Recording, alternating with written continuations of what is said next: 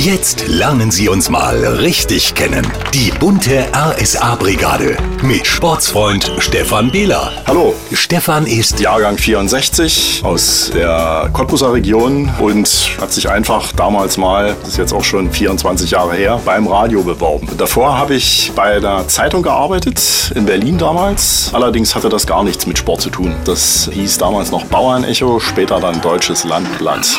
Er ist ledig, aber trotzdem glücklich. Außerdem ist er verrückt nach guter Musik und gutem Kartoffelsalat. Irgendwie, ich kann es selber nicht erklären, aber wenn er gut ist, dann greife ich zu.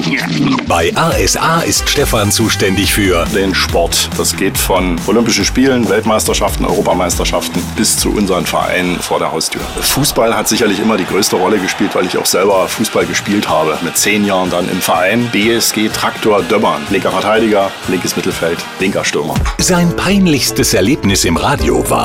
Ja, das war mal nach einer Sendung, da weiß ich auch nicht, was da in mir vorgegangen ist, habe ich sämtliche Rechner, also den Senderechner, ausgeschaltet. Naja, da war dann natürlich erstmal Ruhe im Karton. Danke, Stefan. Naja, das war ja recht ausführlich. Okay? RSA. Wir kochen auch nur mit Wasser. Hinweise, die zur Verbesserung des Senders führen, bitte an radio@rsa-sachsen.de.